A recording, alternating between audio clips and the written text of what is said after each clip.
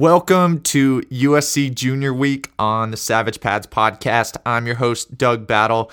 And on this week's episode, former UGA team captain Brandon Kublanow joins us to break down UGA's offensive line play this year under Sam Pittman, the strength staff that has quietly transformed UGA football, and UGA's claim to not just running back you, but also center you. Then deadpan humor specialist Cory Amick returns to roast Auburn in the fashion in which they lost to Georgia rival Florida on Saturday. In the show's final segment, expert fanalist Caleb Guinn gives his take on Georgia's performance against Tennessee and makes a few predictions for a big week coming up in college football, including a matchup between the Georgia Bulldogs and the South Carolina Gamecocks. We've got a great show coming up. Stay tuned.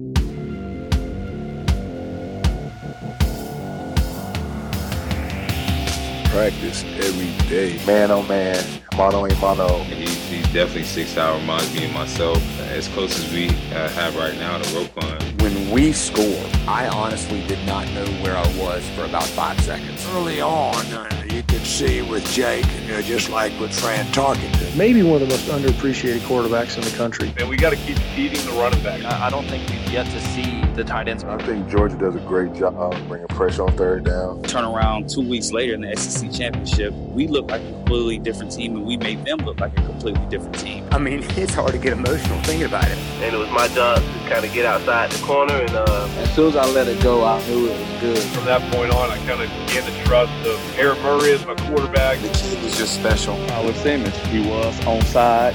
Everybody respects the specs. That's what every Georgia fan should hinge their hopes on. Alabama and Georgia are the best two teams in the country. I feel like we are the true running back youth. I have great confidence that we're going to see the personification of Georgia football. Welcome to the Savage Pads podcast.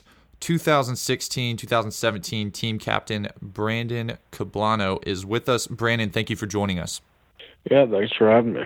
Absolutely. I want to just dive right into offensive line play. You were a part of Sam Pittman's offensive line unit a few years back. What are your thoughts on the OL's play in recent tests against Notre Dame and Tennessee?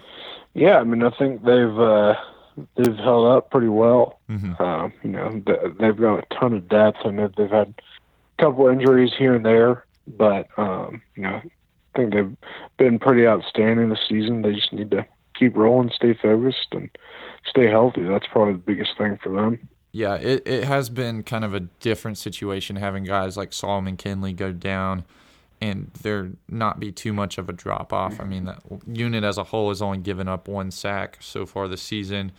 But one thing fans have been frustrated with is the short yardage failures early in the season.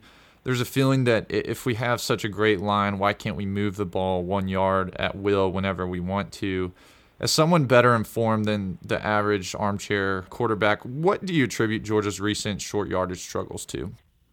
Yeah, I mean, I think, some of that comes with execution and some of that comes with a whole different sort of set of things. But, it's always tough when you get into those situations where you're 4th and 1 or you're real short and, there's only so many things you can do, but, I'm sure there's guys that know that that's a problem and that's stuff that the coaching staff would typically point out.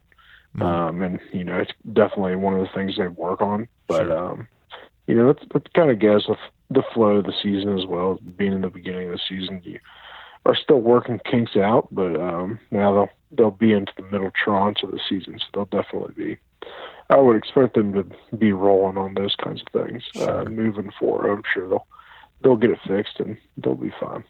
Sure. And one guy who's, we're hoping to see improve in those situations is sophomore center and first-year starter Trey Hill. This year, Trey's taken over an important position in the Georgia offense that has been manned by guys like David Andrews, yourself, and Lamont Gaillard in recent years.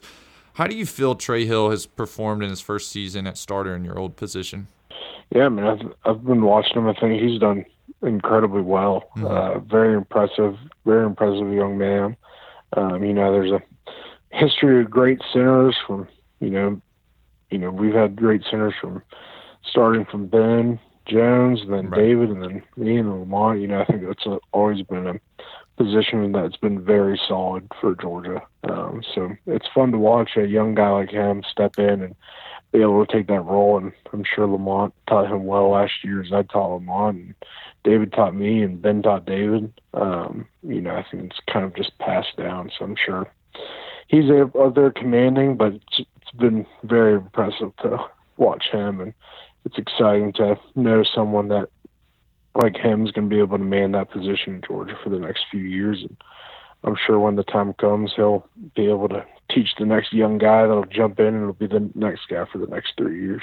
Right. And there certainly seems to be a pipeline, much like at running back at Georgia. And Patriots center David Andrews recently made the claim that Georgia is not only running back U, but also center U.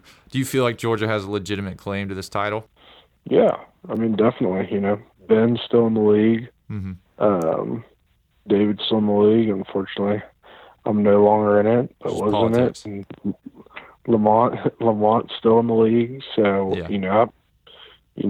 It's been – we've had a pretty dang good shot. And, even to that, Ben was All-American, All-SEC, David All-SEC, I was All-SEC. Lamont was All-SEC, and I'm sure Trey in his near future will be All-SEC, All-American. Mm-hmm. Well, while center was the position you played at the end of your career at Georgia and during your time in the NFL, you actually made the switch from guard just like Trey Hill has. Can you tell us what that transition was like for you and what challenges it presents to someone who's played in another spot on the line for the majority of their career? Right. Yeah, I mean, obviously the biggest challenge is snapping the ball. Mm-hmm.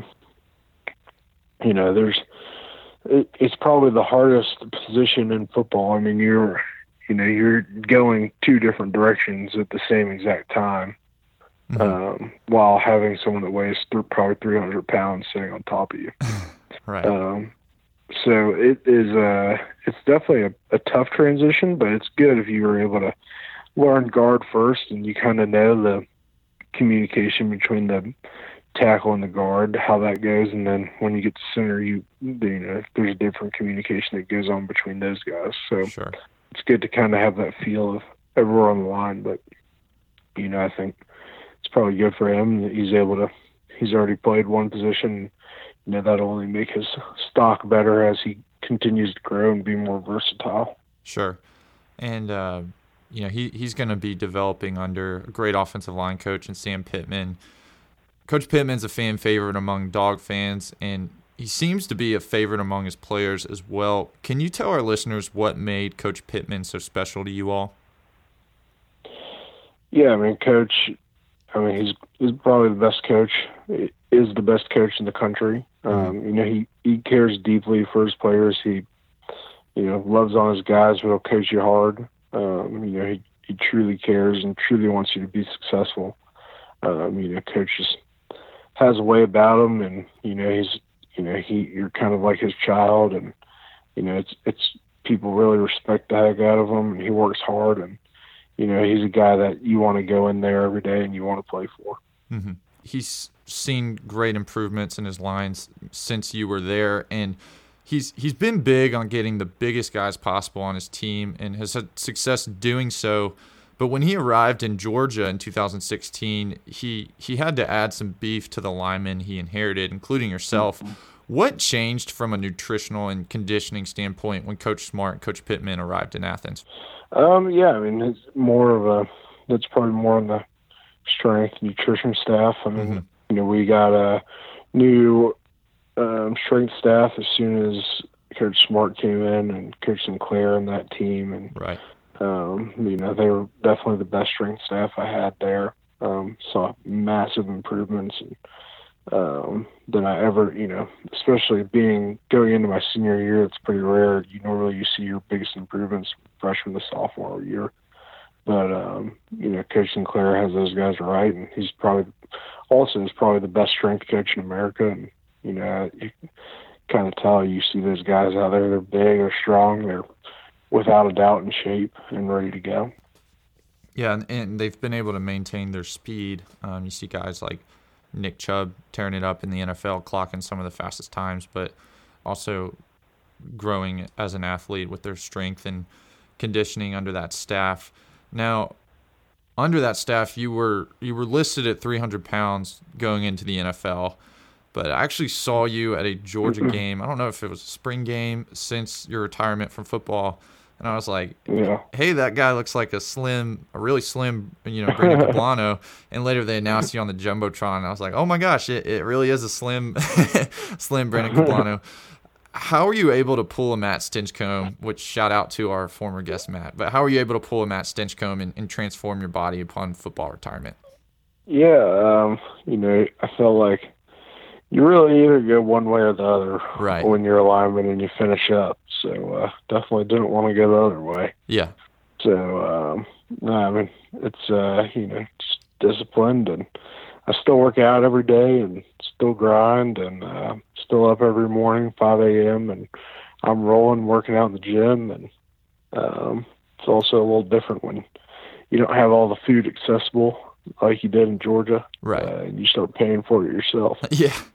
Yeah, I hear you. That for me has been a factor. I feel like I have to try to just stay at my same weight that I was in being on meal plan as just a normal student. But last question for you, Brandon. As someone who played for Coach Pittman and someone who loves Coach Pittman, can you give Dog fans your best impression of Sam Pittman when the Dogs locked down another 5-star offensive lineman? It's definitely going to be a yes, sir. That was pretty good. I'm sure other people do it better, but no one can do it as good. No one can do it as good as Coach. Yeah. Well, we've never had someone do that on the show before, but I think I might start doing that with all the former Pittman that should be every time anytime you get something good, that's what it should be. Yeah. I mean, dude, I've heard them play it in the stadium now. It's awesome. Do they do that? I missed that. Yeah. Wow. I think they did it at Notre Dame. Okay.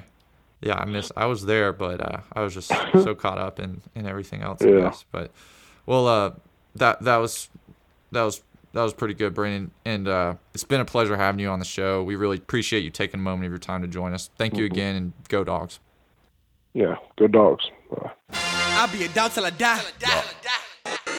And now it's time for this week's Savage Pads Savagery segment, in which deadpan college football analyst Cory Amick will join us to break down Auburn.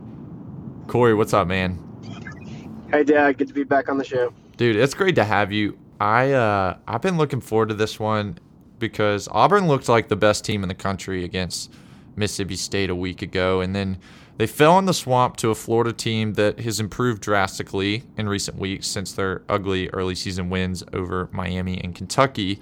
And it's not the fact that Auburn lost to Florida that makes them the subject of this week's segment, Cory. It's the fashion in which they did so.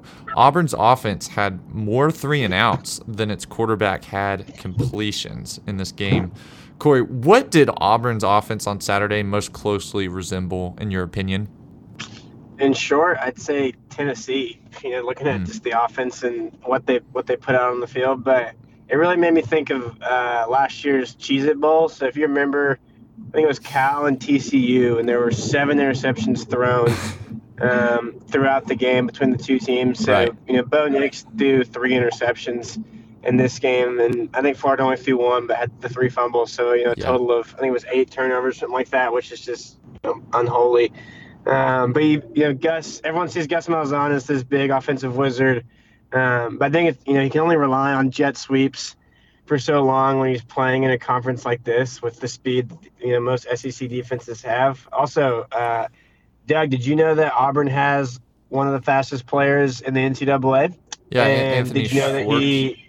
that he ran track? Yes, and that he's really fast. I think. It's kind of that the way that announcers talk about Anthony Schwartz reminds me of how Brent Musburger loved to talk about like every player's girlfriend back when him and Kirk Herbstreit did primetime. Yes. So, just in case anyone needs to know, Anthony Schwartz is fast and he did run track. Yes. And you think he does still run track. Yes. So. Also, fun fact that they love to bring up is that Bo Nix attended the 2010 National Championship game when Cam Newton was at Auburn and won them a national championship. They love to mention that as if it is somehow a sign from God concerning Bo Nix and championships and Auburn football. So thought I would throw that out there since you mentioned it. But while that offensive performance with Bo Nix and Gus Malzahn's offense was bad enough to have a large proportion of the fan base ready to jump off the Gus bus, the vaunted Auburn front seven lived up to their reputation for the majority of this one, most notably causing 2 Derek Brown scoop and runs. For a hot second, Derek Brown looked more like Derrick Henry toting the rock across the field. I mean, big man was moving. But when he made it to the Florida 35, it all went south. I mean that quite literally, by the way. Cory, what do you think caused Big Derek Brown to fall short of the end zone? Well, first off, shout out Derek Brown.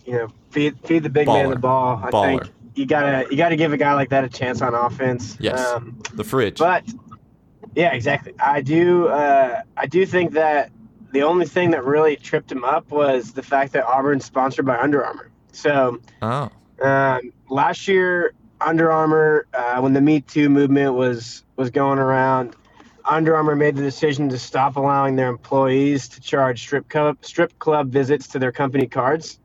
So I don't think that the employees have had that same, passion and effort as you would say they had, say, last year. Sure, especially on the Auburn football team. Putting out. Yes. Yeah. So you look at Cam Newton, Under Armour guy, laptop guy. Clearly Under Armour's, and how his NFL season's going right now with the injury and how he's performed. So clearly Under Armour's not able to create products for people that weigh, let's say, more than 240 pounds. Okay. So I don't think it's a surprise that Derek Brown's cleats failed him out after moving that far and that fast down the field. So, it's a shame. I think if they maybe upgraded to Russell, they would have a better quality cleat and gear out there. Maybe Derek Brown takes that all the way. But, it is sad to see a guy like him inhibited and, RIP Cam Newton and the Panthers this season. Yes, I understand your theory on Under Armour being the reason he fell. My theory is actually a little different. I think that Derek Brown was having a heyday on the stat sheet. Lots of forced fumbles, scooped fumbles, all the rest. I think he wanted an extra tackle on that stat sheet, and so he tackled himself while he was running the ball. And that's going to add to his Heisman-like campaign as a defensive lineman, one more tackle on the stat sheet. Because no one looks at touchdowns for defensive linemen. You look for tackles and forced fumbles. And so I think it was a pretty smart business move by Brown to take himself out there. And would it also be a tackle for loss since technically he was behind the line of scrimmage for Florida? Yes, it was a loss in multiple ways, both in that it was behind the line of scrimmage for Florida, but it was also a loss of opportunity cost, kind of yards for Auburn that he could have. So, yes, it was like a tackle for loss squared. Nice. But Derek Brown wasn't the only player who seemed to tackle himself on Saturday. Cory, I don't know if you saw this, but preseason Heisman candidate, according to Auburn fans, Bo Nix added a self-tackle after a negative 22-yard rush to his impressive list of feats that also includes, like I said before, attending the 2010 National Championship game and being named after the second-best running back from the Herschel Walker era. Now, Gary Danielson compared Bo Nix to Tim Tebow on Saturday, and I could not agree more with the comparison. Both players are outspoken Christians. Both players are white guys. Mm-hmm. Yeah, that's it. There's literally nothing else remotely similar about the two players. Cory, with Bo Nix being Tim Tebow 2.0, what attributes have you seen from him that would translate well to minor league baseball? Well, first off, I hope that Gary hears this when I say it, but Gary is nothing without Vern. I think CBS is dead with the fact that when Vern retired, Gary was clearly carried by Vern before, and I think the Bullfrog himself is the only reason that Gary still has that gig with CBS. So it is a shame that Gary's out there just throwing things around, miscalling, turnovers, touchdowns, anything possible. I'm surprised he hasn't called another sports phrase yet while watching a football game, but that is what it is. So yeah, Bo Nix, Tim Tebow, like you said, Christian, check, white, check. upon some further research, they both played baseball in high school. There we go. So, him and Tim clearly have the experience required to compete at a minor league level because they have played the sport. Okay. He was also a member of the National Honor Society. Whoa. Which means he would thrive in a pay-to-play minor league system that needs funding. So it's like if Auburn fans pay enough to see him play for a minor league team, kind of like how Tim Tebow gets to play, good for the team, good for the program. Here's my tip for Bo to really complete this, mirror image of him and Tim Tebow. Yes. I would say he needs to create some sort of brand, so whether it's like a T-shirt or a hat that he wears in all of his post-game press conferences. That way he can be just like Tim in self-promoting his own brand, and then 10 years later advocate against why players shouldn't be paid, even though he was supporting his own brand. So, right. Yeah, I think that would definitely put them in the same category. Yeah, I wouldn't mind seeing him come up with an iconic pose like Tebowing when Tebow was with the Broncos, and that was it kind of became a football meme, Tebowing. But I would love to see just bowing, like the Jet, but Bo Nix-ing. A verb form of him. So I don't know what that looks like, but it's something to keep an eye on, as, yes, like Gary pointed out, he's the spitting image of Tim Tebow. Or it could be not that Bo, and it's just a picture of Bo Jackson and with an X over his face, so everyone knows that he's not that Bo. Yeah, not the really good one. Yeah. But as it pertains to Bo Nix, first off, all jokes aside, I've been legitimately impressed by everything I've heard about him from a few inside sources over there. He's, according to multiple people that I know, he's legitimately a high-caliber kid. He's got the determination and work ethic to be great, and he has a great football mind as the son of a former quarterback and a current coach. Yeah. And I never have, and I hope I never will have anything against Bo Nix personally. With that said, I did not think at the time, and still do not think, that Auburn is the place where he was most likely to have success. I absolutely understand why he would choose to go to his father's alma mater, the school that he grew up pulling for, but I also think he subjected himself to unrealistic expectations under a coaching staff that has had no success developing talented high school players at the quarterback position. They have had success with a few transfer guys, particularly guys that get kicked out of other schools, but there is a long list of high school 4 and 5 stars who have come into Auburn with NFL projections and left Auburn without having even had success at the college level. Cory, why is it, do you think, that Auburn has only been able to have success with transfer quarterbacks? Oh, man.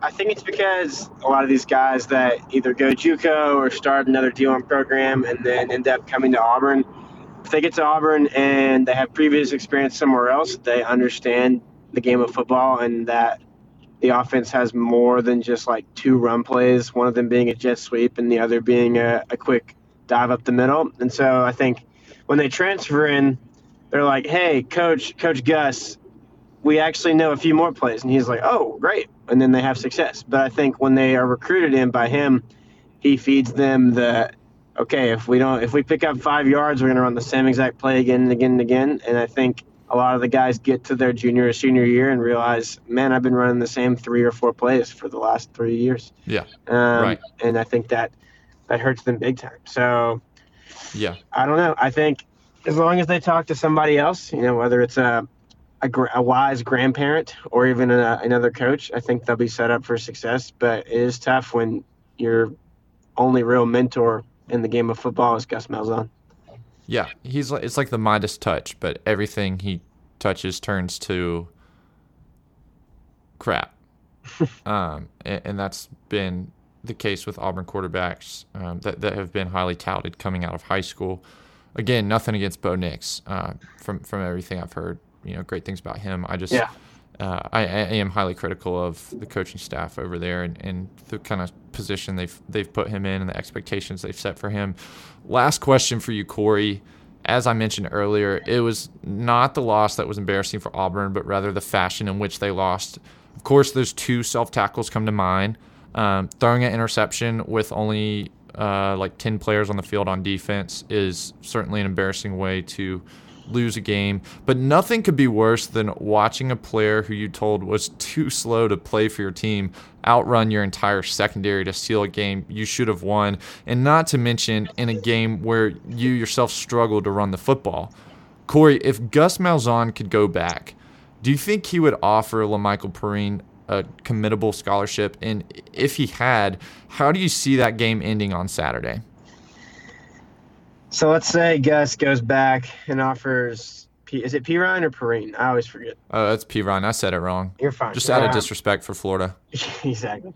So, LaMichael Perrine clearly doesn't have the speed that Anthony Schwartz has. So what's the point? I mean, yes. Doug, that is a very solid point. Have you seen how fast Anthony Schwartz is? And did you know? Didn't he run track in high school? I'm pretty sure he ran track. Yeah. And he probably still does run. He's like Olympic. He's probably still running right now. So you think, right? LaMichael Perrine would have no shot at not getting tackled behind the line of scrimmage every second down like Anthony Schwartz does on a sweep to the outside. So jet sweep, yeah. I don't know. If Gus does do it, who knows what happens. I think, regardless of whether he gets LaMichael Perrine or not, maybe Kyle Trask channels that inner Steve Spurrier wearing that number 11 in the throwback Florida jersey and puts his visor on backwards and runs downhill for like a 60-yard Tim Tebow-like touchdown to seal the game. Yes. So I think regardless, Auburn still catches the L, but I'm glad that it was kind of a sweet ending for LaMichael Perrine to kind of rub that in Gus's face. Yeah, absolutely. That had to be one of the most satisfying sports moments for Florida in recent memory. The one thing that comes close is last year's moral victory over Georgia, where they had one goal line stand and proceeded to lose by multiple touchdowns. But Cory, as always, we appreciate your snark, and we look forward to watching a full weekend of good games, looking for opportunities to just tear teams apart this weekend. Definitely, fingers crossed Felipe Franks somehow finds his way back onto the field, because I think everyone except for Florida fans is rooting for that. Yes. And, look out for Anthony Schwartz on the track this week. Yeah, he's he runs track. Yeah, and he's fast. He's also very fast, and I think it's like something having to do with like Olympic speed. And the thing about it is, though, it doesn't matter when you're running sideways, because that's what they do with him. They give it to him going sideways, and he runs really fast. And they probably clock him, and they're like, whoa, like he just like broke a record for how fast you can run sideways and lose 2 yards. So I think if there was an absolute value stat in football, that no matter how fast you run sideways, you still are going 0 miles an hour when you measure yards. Yeah, that's crazy to think about. That's mind-blowing. Well, Cory, on that note, I am going to move on to our next segment. But again, thank you for joining us. Yeah, thanks, Doug. See ya. Go Dogs. Bye. Go Dogs. All right, and now it is time for the good, the bad, and the ugly with Caleb Guinn. Caleb, what's up? How's it going? Big week coming up. Big week. We just had a big week, and I'm excited to get this season rolling. Yeah, I'm always excited. I went to the game, by the way. I ended up making it, and we didn't check our nail in as successfully as we had hoped, but it was still a good showing of Dog fans, and I would say by the end of the game, it was 90% Georgia fans, only at the end of the game, of course. But I felt like the whole game had everything. There were moments where we looked like we can beat any team in the country, as well as moments where it looked like we could lose to Georgia State. Caleb, I want to mix it up. Let's run through the good, bad, and ugly for each facet of the game, starting with the offense. Offensively, what did you see that was good on Saturday? Well, we really started to kick it in there in the second half consistently. I mean, we should have been rolling the whole game. It seems like the first quarter was a little iffy, but I mean, really the whole offense started clicking. There's still some iffy stuff going on with the play calling and stuff like that. But again, Jake Fromm, just very consistent, probably the most consistent quarterback in the country, it seems like. Yeah. I'd just go with quarterback play. He's a guarantee he's going to do really well. Yeah, I got a stat line here for Jake Fromm. 24 of 29 for 288 yards, 2 touchdowns, no picks. I said this last year towards the end of the season, right before the SEC championship game, and I feel like he's upped his game since then. I really think Jake Fromm is playing the best football of his career right now, and I really hope he can continue playing at this level going into a stretch of some crucial SEC East games, including Florida, which we will get to, and then going into, hopefully, SEC championship and the college football playoff. Other good things I saw were Zamir White looking more and more like he's ready to contribute against anybody. 7 carries, 57 yards. That's over 8 yards a carry. Brian Herrien also had over 8 yards per carry, including my favorite run of the game.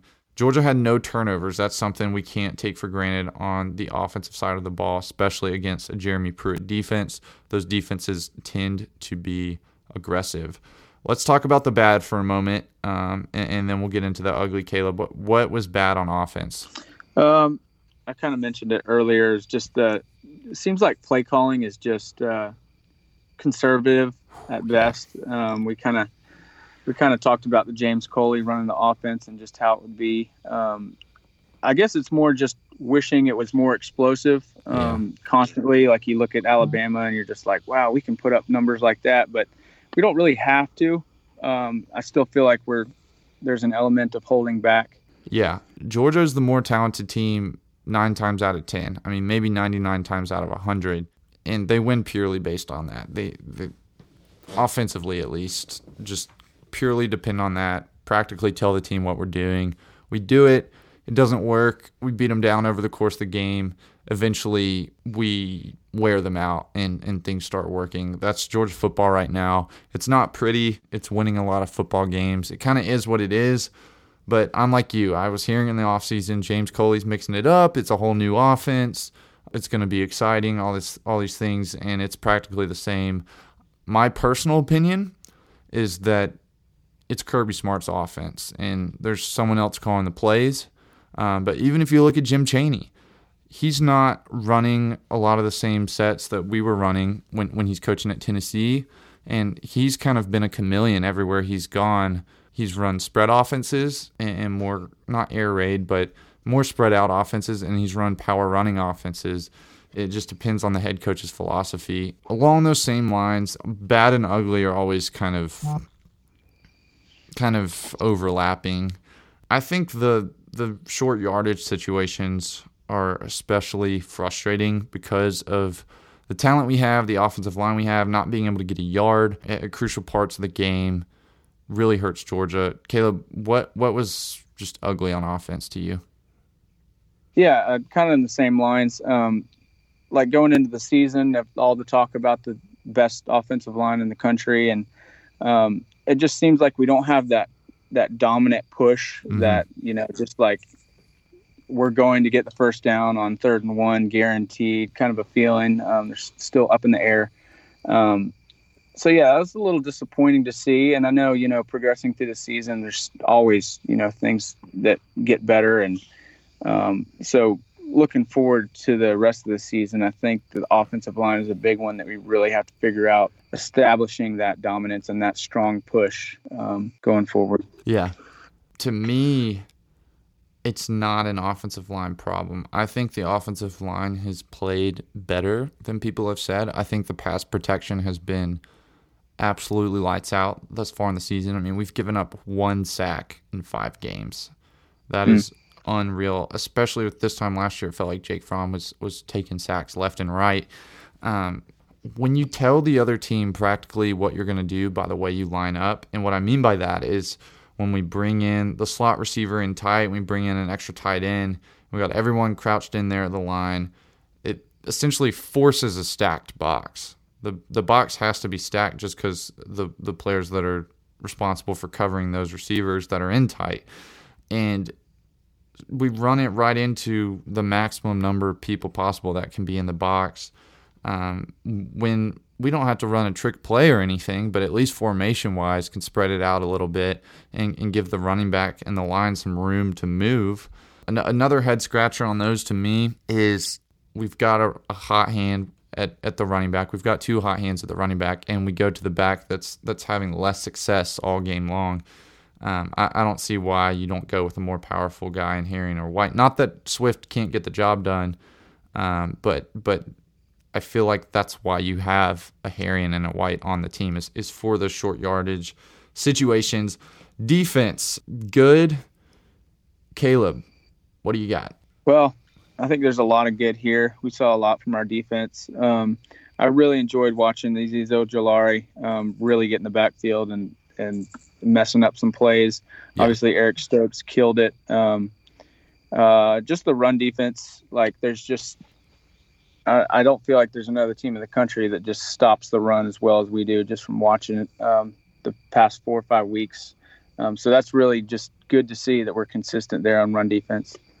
Yeah, that's incredibly important in the SEC and will bode well for us moving forward if we can continue to have success.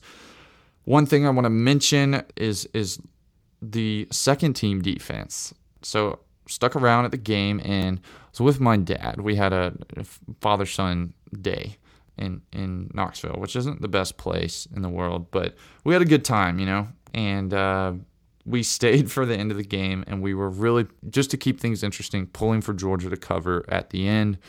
Tennessee had the ball on first down in a scoring position, and our second-team defense was able to hold them.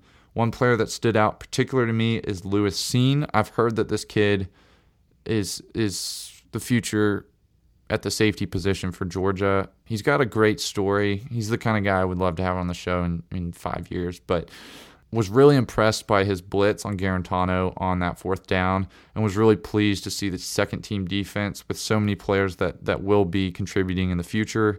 It was great to see them play at a high level against an offense that was in a position to score. Bad. Caleb, defensively, what was frustrating for you? It's just aggravating to me. I feel like we've had this in past years of just kind of the big chunk offensive passing yards, passing plays, particularly over the middle. Mm-hmm. It's just annoying. It seems more so just annoying than any other play to just give that dump play and then have, a 10 or 15 yard advance. It's just annoying to watch and just kind of poor tackling in the backfield. Mm-hmm. So yeah, that was bad, you could say. Yeah, the yards over the middle is really what we were giving up against Notre Dame. It's interesting to me that in both games, it felt like our opponent was able to just pick us apart over the middle, and yet we did not give up very many points. When I watched Florida this week, their offense, Trask is a game manager. There's no getting around it. That's what he is. And a lot of what he throws are just little easy slants. But that's what Georgia's given up. And all year I've been saying Florida's not that good. But if you look at the matchup, they've got a good defense. We know that. And, the way you beat Todd Grantham is with the deep passes and just torching his secondary. Well, that's not how we're playing on offense. We're kind of playing to their strengths as a defense. And then on the flip side, we're giving up little easy slants over the middle, that kind of thing. And that's like the one thing they can do effectively. So that game is looking more and more concerning by the week. I would like to see some improvement in our kind of middle of the field defense ahead of that game, and we'll have another bye week before then, thankfully, and plenty of time to see their film, and I know our coaching staff will do a good job, but I would have just a better feeling about that game if I saw us play a few games where we don't give up so much over the middle. Ugly. Man, there was some ugly. David Marshall's stupid roughing the passer penalty that basically gave them a touchdown is what comes to mind for me. What comes to mind for you, Caleb? Yeah, it's really those two plays.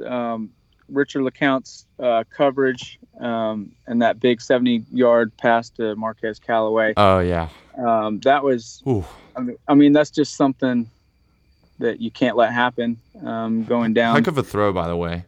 It was. I was really shocked when that happened. I was like, wow, that was pretty easy. But that was definitely ugly. And then, like you said, David Marshall's penalty.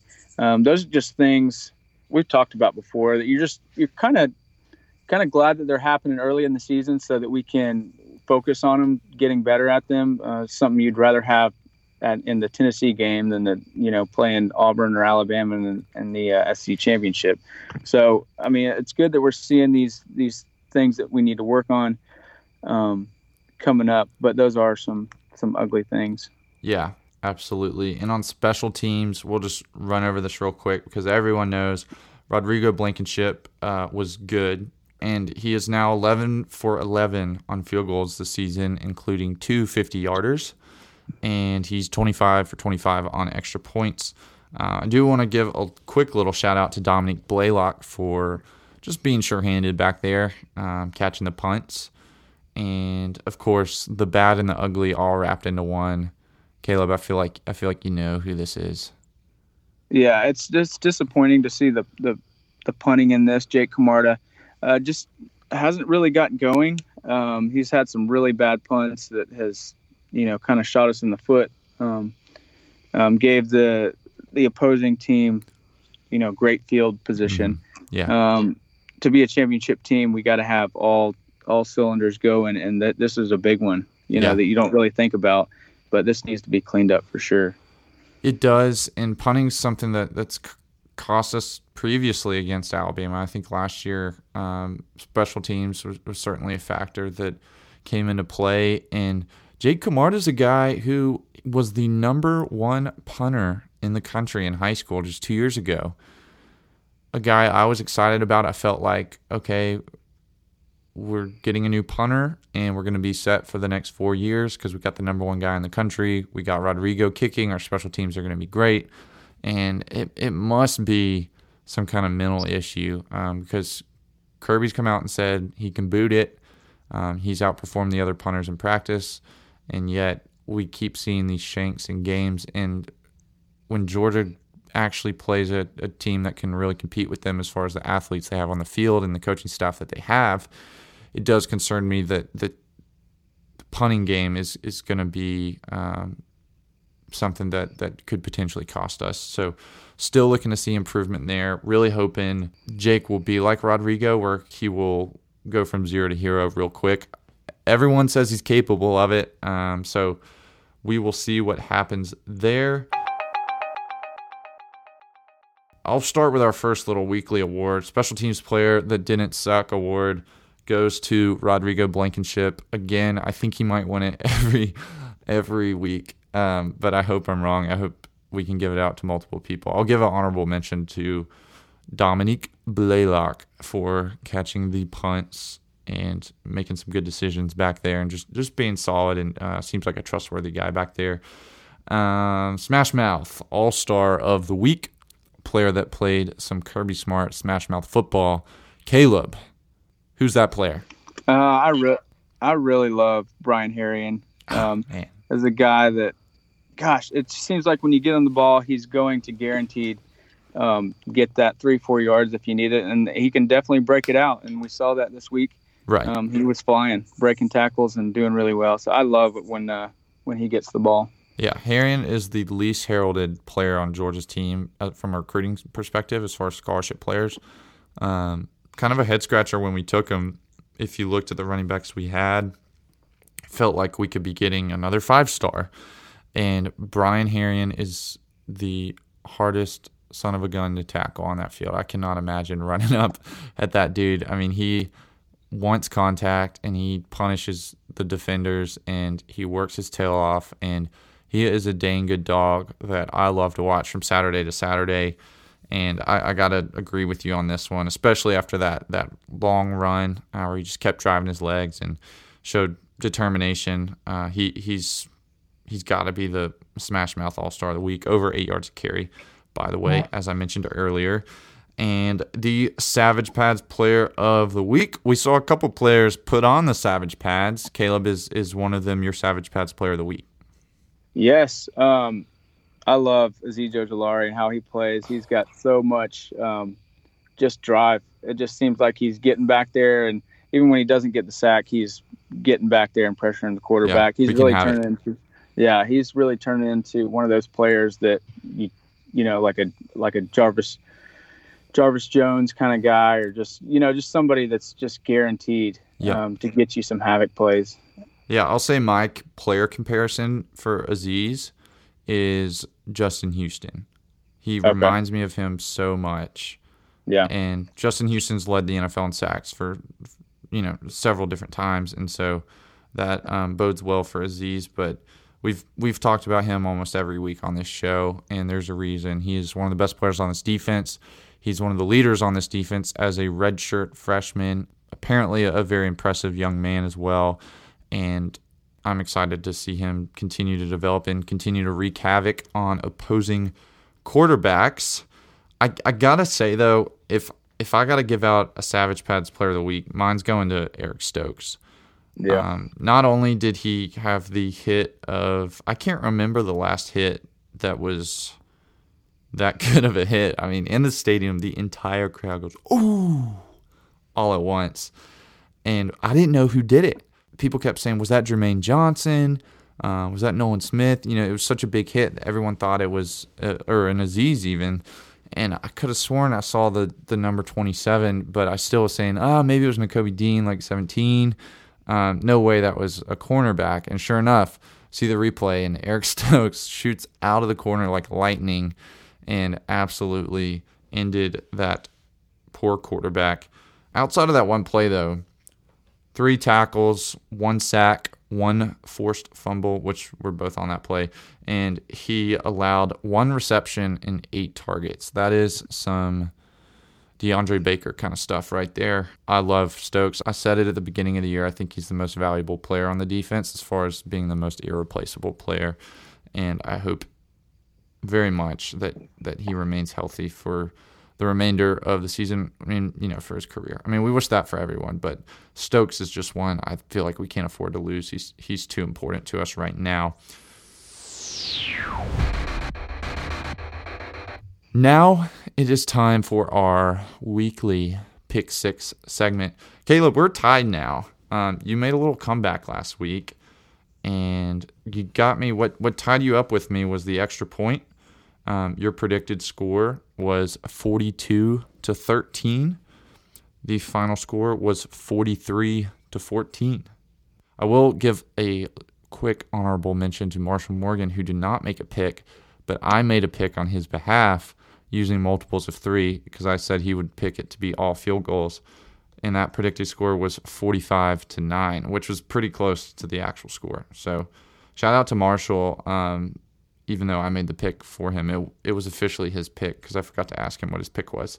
But this week, we got a great lineup. It's going to be one of those Saturdays where you're going to want to just stay home and have several channels at your disposal where you're able to flip between them and just watch some competitive football games between relevant teams. That's my kind of Saturday right there. And we've got number 7 Florida at number 5 LSU.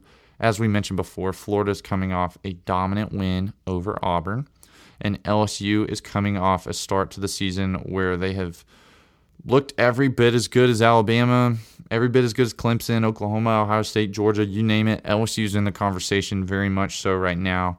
They're hosting a hot and confident Florida team in Death Valley. Caleb, what is your pick? I like LSU on this one, just really because it's at home, and Death Valley is just a scary place. Yeah. I still don't know about Florida for some reason. I just don't have the confidence that I guess that everybody else has. I like LSU still. Yeah, we talked about it in Cory's segment. They're winning. It's still really ugly. I mean, they're being handed the ball quite often, and you got to give their defense credit. They are wreaking havoc, but just. I can't get over those first couple, Miami, Kentucky. I know they had a different quarterback at the time and all the rest, but LSU to me has legitimately looked like a team that could win a national championship. Joe Burrow is playing lights out. I'm going with LSU as well. Next big game, also a game with college football implications, the Red River rivalry. Number 6, Oklahoma versus 11, Texas. For those of you that don't keep up, Oklahoma won their closest game of the year in a 45-20 win on the road at Kansas last week. And Texas has not looked phenomenal in recent weeks. They've been winning, but they beat Oklahoma State and West Virginia by 6 points and 11 points, respectively. If Texas were playing the same caliber of football they played against us, or even the same caliber they were playing when they nearly beat LSU earlier this season, I would pick them. But I've got to go with Lincoln Riley's squad. That offense is something else, and I can't pick against them right now. I'm going with Oklahoma. Yeah, same. Oklahoma seems legit to me. I just feel like Jalen Hurts is on a mission. Just to, it's almost like, feels like he's trying to prove to Saban that he should still have him on Alabama. But yeah, we'll see. Yeah, it also does kind of feel like destiny that we're going to have that Oklahoma-Alabama playoff game, maybe even that Georgia-Ohio State playoff game. Yeah, those teams are. I don't know. I could see it working out that way with the storylines and the caliber of teams they are. I mean, those are all great teams. Number 10, Penn State at 17, Iowa. Quick little info on these teams. Penn State has quietly won all 5 of their games this season. They've had an easy road thus far, with their most impressive win being a 59-0 beatdown on Maryland 2 weeks ago. Iowa's coming off a 10-3 loss to Michigan. I'm going with Penn State just because I think Michigan's not good, and that means Iowa's probably not good either. Yeah, I'm going with the same thing after watching the Michigan kind of win a boring, ugly game. I just don't know if Iowa's that good because I don't think Michigan's that good. So Penn State, that's my logic behind it. Yeah, mine too. Number 20, Virginia, the Hoos at Miami, the U. Virginia fell to Notre Dame 2 weeks ago, but in respectable fashion, and they've otherwise swept a fairly easy schedule thus far. Miami's coming off a 7-point home loss to Virginia Tech, and this is the same Miami team that fell to a Felipe Franks-led Florida team in its first game of the season, as well as Mac Brown's UNC squad in Week 2. I'm going with Virginia just because of those 2 games. Yeah, I'm actually going to go with Miami. Whoa. I don't have a lot of faith in Miami, but I'm going to go for the gusto here and try to beat you at something. Yeah, well, that's how you lose, Caleb. So glad you did that. Next game, Michigan State at number 8, Wisconsin. Mark D'Antonio's Michigan State squad fell to Arizona State early in the season and then got absolutely manhandled by Ohio State last week. Undefeated Wisconsin, on the other hand, has won some games, but they've struggled to find consistency, and they nearly collapsed against Northwestern 1 week after beating Michigan. Jonathan Taylor's really, really good. He's keeping Wisconsin in the running back U discussion. I mean, they have Ron Dane, they had Melvin Gordon, now they got Jonathan Taylor, recently named Big Ten Player of the Week again. I'm going with Wisconsin simply because of him and the fact that Michigan State is struggling of late. Yeah, I can't not pick Wisconsin here. I think Jonathan Taylor's a really fun player to watch, and I think he's up for contention in the Heisman. So we'll see. I still don't think Wisconsin's that good, but I think they win this one. USC at number 9, Notre Dame. USC's probably been the most inconsistent team in the country as they've handled quality opponents like Stanford and Utah, but then fallen to teams like BYU and most recently Washington, which these aren't bad teams, but USC's just their level of play fluctuates so much from week to week. Notre Dame's continued to look solid in recent weeks. They had a 15-point victory over UVA and then recently a 52-point blowout of Bowling Green, in which Ian Book threw 5 TDs. I'm going with Notre Dame. I feel like everyone thinks they're really good because they think we're really good, and Notre Dame gave us a hard time. I didn't think we played our best game against them, and I'm not totally sold on them yet, but I'm also more confident in them than USC for certain, and I do think Notre Dame's going to win the majority of their games moving forward. Yeah, I'm kind of in the same thought process. I think Notre Dame is definitely not a top 10 team in my opinion, but they're better than USC, so I think they'll probably win this one. See, my thing this year is I say they're like, oh, they're not like a top 10 caliber team. Like, I'll say that about Florida. But then if you ask me to actually name the amount of teams I think are top 10 caliber, I can't name 10. So it's like maybe they are top 10, and it's just like the later end of that, teams aren't that good. Extra point, South Carolina at number 3, Georgia. Ryan Hilinski had a promising start to his USC junior career nearly a month ago when he and his squad gave Alabama a scare in Columbia. It was in the other Columbia, Missouri, where he and his Gamecocks lost a second consecutive game before bouncing back at home against Kentucky. Will Muschamp has since had an extra week to prep his team for third-ranked Georgia, who was getting used to playing a team coming off a bye week practically every week for the rest of the season. Caleb, let's do it again. Let's say our scores at the same time so that if, we know one person isn't copying the others. Okay, I like it. All right. So it's going to be like a 1, 2, 3, and then we say it, okay? Okay. 1, 2, 3, 47-14. 14. Oh, my gosh. Oh. You said that after me. I waited to hear what you said, no. Is that, were you really – that was really your score? That was really my score. I did kind of say it slower than you, but I promise that was what I had in my head. Okay.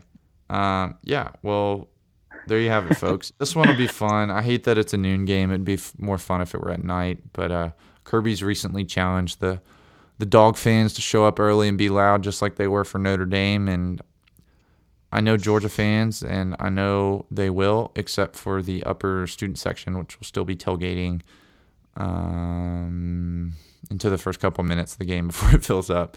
But the lower student section will be packed out, and I know the season ticket holder fans will be there ready to rock. But Caleb, any thoughts moving forward into this one? Yeah. I mean, it is an easier opponent, but it is still an SEC opponent. And I mean, it's a team that was up 14-10 on Bama. So yeah. I mean, I just feel like any team that we play, they're bringing their best shot. Yep. They're bringing their best game plan, and they want to derail our season. And, I mean, South Carolina's got some good talent, and they're not, they're a good team. They're an SEC team. So I just think that everybody's bringing their best shot. So, I mean, we could have a closer score. It might be that way. But I do think that we're just overall just way too talented to let it get to that. So I agree. I think it's going to be a good opportunity for the Dogs to develop, for us to clean up a lot of the ugly that we've had. Hopefully this time it'll just be the good, the bad, and nothing else, because there's no ugly. But I think it's a good opportunity. I mean, there's some great athletes over there. Will Muschamp's at least a really solid defensive coach. So it presents an opportunity for us to overcome some adversity like we have, hopefully not put ourselves in a situation where we have to get out of a hole. We need to learn how to start games because, I don't know, I mean, I'd rather be a second-half team than a first-half team, but at the same time, we're good enough where we can be a two-half team, especially against inferior opponents. And this is no doubt an inferior opponent, and I'd like to see Georgia finally put their foot on the gas and not let off for an entire game. We will see what happens, but it's time to wrap this show up. As always, we appreciate those of you who gave the show a listen, and we've got a lot of love for those of you who share the show with the Dog fans you know. I kind of rhymed. I didn't mean to rhyme, but, it happens sometimes. I rhymed again. To those of you who will be in Athens this weekend, drive safe, get there early per Coach Smart's request, and be loud. Take it in for us. Always love a good weekend in Athens. So just take the whole thing in. Until next time, go Dogs. Go Dogs. Hopefully this week, Doug, we can do a little segment called The Good, the Gooder, and the Goodest instead of the good, the bad, the ugly. I like that, Caleb.